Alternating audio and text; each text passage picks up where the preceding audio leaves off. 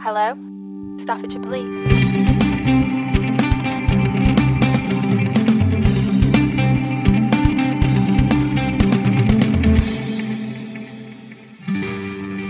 Hello and welcome to the latest episode of Staffordshire Police's The Beat podcast. My name is Mike Lowe and today I'm joined by our Chief Constable Chris Noble. Chris has been Staffordshire's Chief Constable since December 2021 and in his first year he focused the force's efforts on designing and implementing a new operating model. So that's how the force works and is structured. This new operating model is focused on putting local officers back into the heart of communities. Chris has also faced some considerable challenges as the force has been placed into an engaged process. This process has been led by His Majesty's Inspectorate for Constabulary and Fire and Rescue Services. The engaged process means increased scrutiny of how we are performing, and it has been introduced as the inspectors found the force was failing to identify and assess vulnerability at the first point of contact and not carrying out effective investigations and giving victims the support they needed. In December of last year, HMIC-FRS provided a re-inspection of the force to review our progress against these two causes of concern, which is why we're here today. So, there's a lot to get into there, but first, let's just welcome Chris. How are you today? I'm well, Mike. I'm well. Subject, of course, to the questions that come my way. But I've been in post now nearly a year and a half, and no regrets. As I've said to many people, I did lots of due diligence before moving here in the first place.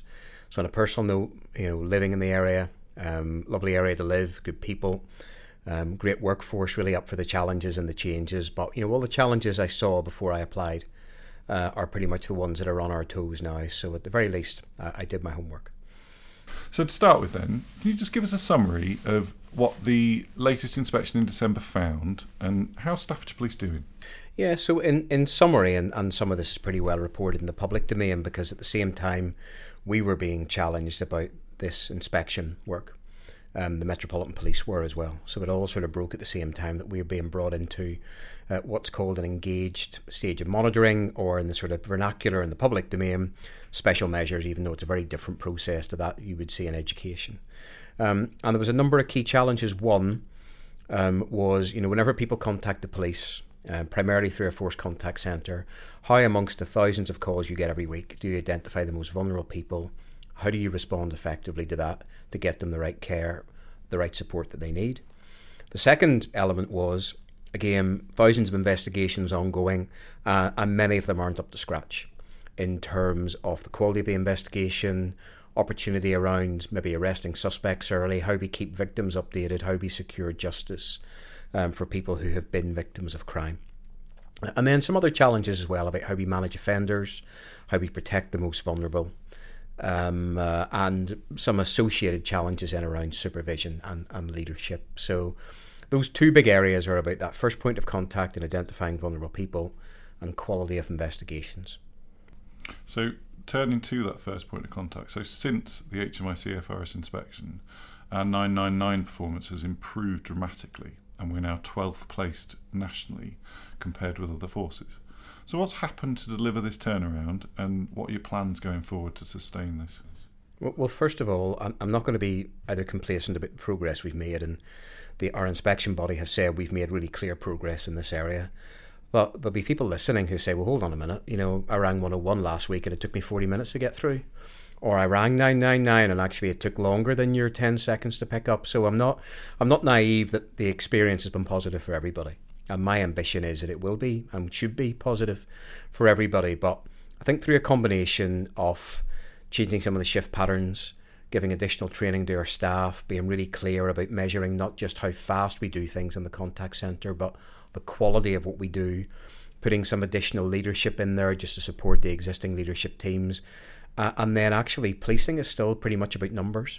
So recruiting more people to come into contact, brilliant people from a whole variety of backgrounds, who are dealing, I think, in one of the most challenging areas of policing today. So combination of all those things, as well, of course, as looking at new technology and asking other forces who are doing really well in this area to come in, pick apart what we're doing, give us some good critique and help us improve. So all those things coming together, I think have put us in a better place. But, you're only as good as your last hour of 999s that come in. And the big challenge for policing in that sort of first point of contact is so much of what comes into our contact centre does not have policing as a lead agency. So we're doing a lot of work, not just to get better at what we do and support people, but to make sure that whenever someone calls in, we can point them in the direction to the right agency as early as possible. And that's about trying to get the right care to the right person. Thank you. So another area to address is how we deliver effective investigations so that we deliver justice and the best possible outcome for the victim. How's the force responded to this criticism, and what has been done to improve the service we offer to victims? Well, I think first of all, the criticism's fair, and that comes from our own staff, that they don't feel that they're getting the time or the training or the support to investigate properly. So a lot of what we've been doing around, as you alluded to at the start, going back to a very local model of policing, putting over 200 more officers into response, giving them more time to investigate, giving them a greater knowledge of what's going on in their local area, isn't just about, back to basics and heartbeat policing. It's about giving cops more opportunity to identify suspects, support victims, and investigate properly. So we're almost quadrupling the amount of time each officer has per incident to investigate it. So that local model of policing is pretty significant. The role of a supervisor is pretty fundamental, so we're trying to work around some of our key computer systems to make sure sergeants aren't stuck behind computer screens all day. They can sit down with staff, review investigations, develop investigation plans, make sure that we're keeping in contact with victims.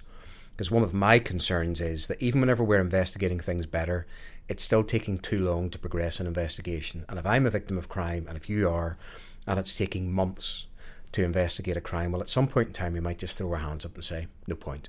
It's old, it's gone, I want to move on. And that's not just about someone, having the challenge of their home burgled or their vehicle stolen. It's maybe victims of domestic or sexual or violence. So you just need to be really thoughtful, not just about good quality investigations, but timely investigations as well. And we've built masterclasses for our staff. We've brought in external trainers to help us develop that. We're scrutinising investigations through supervisors now in a much more structured way. We've gone to the College of Policing to build bespoke training inputs for our own staff. So we're doing a huge amount. What I would say is that across policing, this is probably one of the biggest challenges that Policing UK has. A really young workforce, a loss of lots of detective experience, and that actually, policing has lost a huge amount of knowledge and memory around what good investigations look like. So from my point of view, it's back to basics, not making assumptions. People know what good looks like. And then also, whenever we've given people that training and all the support they need, in a really mature but really firm and clear way, holding people to account about an investigation that they should be proud of, and an investigation actually that they should be comfortable a member of their family receiving if roles were reversed. So lots more to do in that area, but again, progress is being made. So are these challenges that all 43 forces face? Yeah, absolutely. So the whole area around the amount of calls coming into policing is a massive challenge at the minute. I think we've had maybe an 18-19% increase in 999 calls. And a 999 call generally doesn't last for a few seconds. You could be on there for 20, 30 minutes dealing with what you have to deal with and how you support the person on the other side of the line.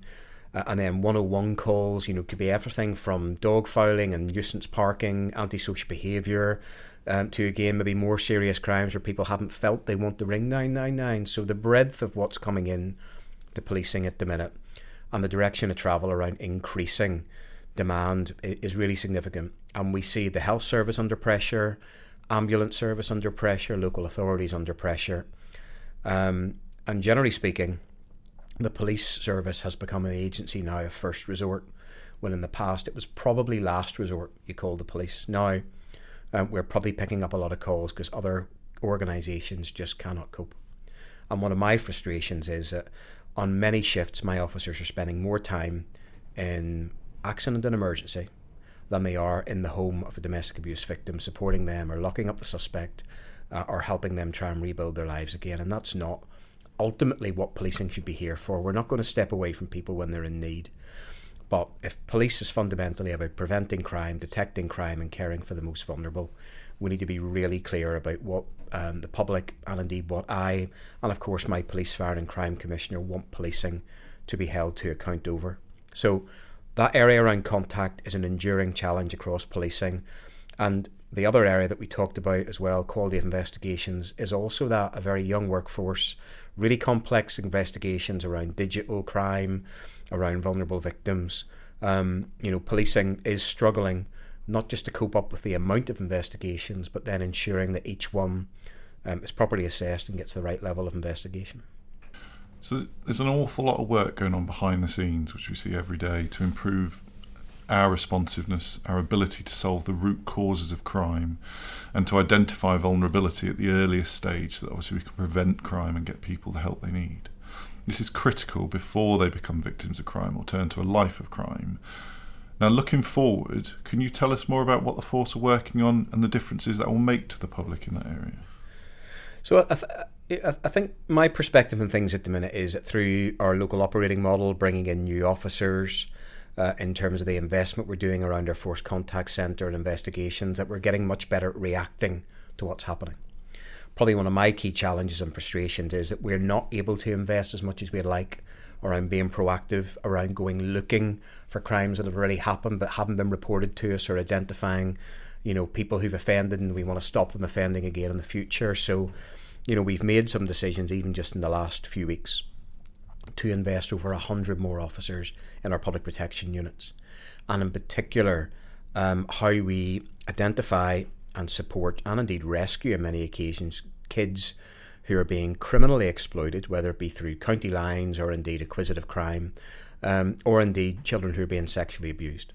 And that's not just something the police can tackle and deal with. There's a lot of work going on Stoke-on-Trent and Staffordshire County about how we work together more effectively as partners, but it's an area we need to have more accredited detectives in, just to deal with the challenges today and then build for the future as well. So that's a really hard call, because members of the public, whenever we ask them what are your priorities, generally say visibility, we want to see cops, and number 2, tackle antisocial behaviour. The challenge I have as a chief constable, both legally and morally, is I know there's a lot of things out there that thankfully very few members of the public, very few people listening to this will ever experience, whether it be sexual abuse, child abuse, homicide, serious violence, etc., etc. And I've got to take a focus and put a focus on how do we tackle the things that harm people the most, as opposed to the things that maybe irritate most people. Recognising there's harm in things like antisocial behaviour as well. So we've had to make some really hard calls about investing more people in the area around rape and serious sexual offences, around supporting and tackling the challenges around domestic abuse, how we manage some of the most prolific and dangerous offenders. But there's a constant clamour, and I get it and I understand it because I live in the area myself. We want to see more police, we want them dealing with antisocial behaviour. And at times, I'm going to have to make some really hard calls about not maybe having as many neighbourhood officers or PCSOs as I would like, maybe not being able to deal with ASB as quickly as I would like, and actually on occasions putting other agencies behind the 8 ball to say, well, what are you doing about this? This is not just a policing problem. So those are choices we've made just in the last couple of months. There are actually things that come out of the Casey report as well, about policing having to make some hard calls about investing in some specialist units when actually some of the most vulnerable victims are being let down by crimes taking too long or effective investigations not taking place. So bringing us on to actually the Baroness Casey review, obviously it would be remiss of us not to discuss it. That obviously revealed some truly shocking behaviours in the Metropolitan Police. What are your reflections on this report and what it means for policing as a whole? And then, I suppose, looking at Staffordshire as an individual force, what reassurances can you give to members of the public about the approach we take to maintain the highest standard of service? There's a lot in that, so I'll maybe come back to sort of get you to break that down again in a second. But I think if we sort of start with the report itself, I think the encouraging thing, having spoken to many colleagues who I know in the Met, is that actually they welcome it. It was asked for by the previous Met Commissioner with a recognition that Louise Casey has a pretty strong record of speaking truth to power and not pulling punches. So I think they should have anticipated, and I'm sure they did anticipate, it would be a very honest appraisal, and they gave her absolute access to the organisation. So I think that is to be commended, because if policing is not transparent and open to accountability, we're just storing up problems for ourselves in the years to come. I think the challenge is now that every time there is a new press release about an officer in the Met who's done something, public confidence takes another nosedive. The reality is the Met, as are we in Staffordshire, are now and have been proactively going looking for officers and staff who are dangerous, who are a risk to their colleagues and a risk to the public. So success in many ways is seeing more of these cases come to light. But the challenge is, from a media point of view and a public point of view, it's almost another nail in the coffin of confidence in policing every single time it happens. So that tension will exist for the foreseeable future. I think one of the most dangerous phrases in policing at the minute is, well, that's just the Met, with maybe a bit of an eye roll emoji at the end of it. It's not just the Met. I think the Met is a very big canary in a cage for the rest of us. You know, what's going on in the Met, to varying degrees, will be going on in other police forces. I have no doubt about it. In Staffordshire, we've taken a really proactive approach. We've put out really clear messages and created a system where officers can proactively and staff can give information very discreetly and anonymously to our professional standards department, so we can identify people and they maybe haven't even committed a crime, but some of their behaviours are giving their colleagues really significant cause for concern, and we can intervene really early and stop that, and indeed, if it's appropriate, exit them from the organisation. And I've removed a number of officers from the organisation in my relatively short time here, and I won't hesitate to again if it's clear that they have fallen short of the standards that are expected of a police officer in a significant way. So lots of learning from the Met around standards, lots of learning for Staffordshire that we will take forward and add to our existing plans. And what I would say is, you know, there may well be police officers and in particular first line managers listening to this now. Absolutely, we will invest in vetting. We'll review again the database about police officers who might have committed offences. We will put more officers and staff, as we are doing, into our anti-corruption unit and professional standards unit. We'll use technology in a better way. We will have proper training and challenge inputs. A key element is first line supervisors dealing with things at the earliest opportunity. You know, I reflect on my career as a relatively young sergeant and inspector, and everybody within the teams know the people who actually they're not comfortable with. And I'm not sure I always in my career have dealt with those individuals as early and as robustly as I should have. So there's a key message for me, despite all the other work we're going to do, the role of the team leader in policing, about identifying that individual who's a challenge, whose behaviours are off, and not ignoring it, having the courage to deal with it, I think is pretty fundamental if policing is going to tackle the challenges which have been pretty enduring in terms of culture and standards. Okay, thank you. Last question then. So the new operating model is bedded in now, and we've seen lots of positive figures already around increased arrest rates, seizing thousands of pounds of illegal drugs, more problem solving and working in partnership, and more opportunities to dedicate time and resources to tackle issues important to local communities. All good stuff. But the work of a police force is never done. What's next, and what difference will the public see in the year ahead, do you think? So in terms of that local model, you know, we knew just by introducing it at the end of June last year, everything was not all of a sudden going to become rosy. Now, that said, I haven't heard any negative comments at all from members of the public about what we've done, and our staff are pretty positive about it too, but we're constantly putting more people into local policing. So it's only really over the next sort of couple of weeks where we're actually going to get to the numbers that we need in terms of, you know, the model having the numbers of cops in particular to actually make it successful. That said, we've got lots more emergency calls than we ever planned for. Our workforce is less experienced than we'd anticipated, so it's a very young in-service workforce out there as well. So we've got to let that mature and bed in. And there are some areas that are under real pressure. So if officers are listening now, you know, I'm not naive about some of our local policing teams and the pressure they're under. And we're doing lots of work to ensure that actually everywhere can be successful in the local model, as opposed to maybe some areas feeling under really significant pressure. So that is a next phase of work around almost version 2.0 of that local model. But it's the right thing to do. We're giving officers much, stronger opportunities to get to know the suspects in their area, the hotspots of crime and antisocial behaviour. and indeed maybe those repeat victims that we need to spend even more time on. I've alluded to it already. We're going to continue to invest in our Force Contact Centre because that's where people have the most contact with us. It's not face-to-face with officers. It's not at police stations. It's now on the phone or through our digital channels. So we've launched or relaunched our live chat option just to make sure we can be really interactive in our conversations with members of the public, as well as putting dozens more staff into our contact centre. And then that third area I spoke about around public protection. We need more detectives supporting and caring for the most damaged victims and locking up the most dangerous offenders, as well as recognising that the teams in that area are under huge pressure. They want to be there.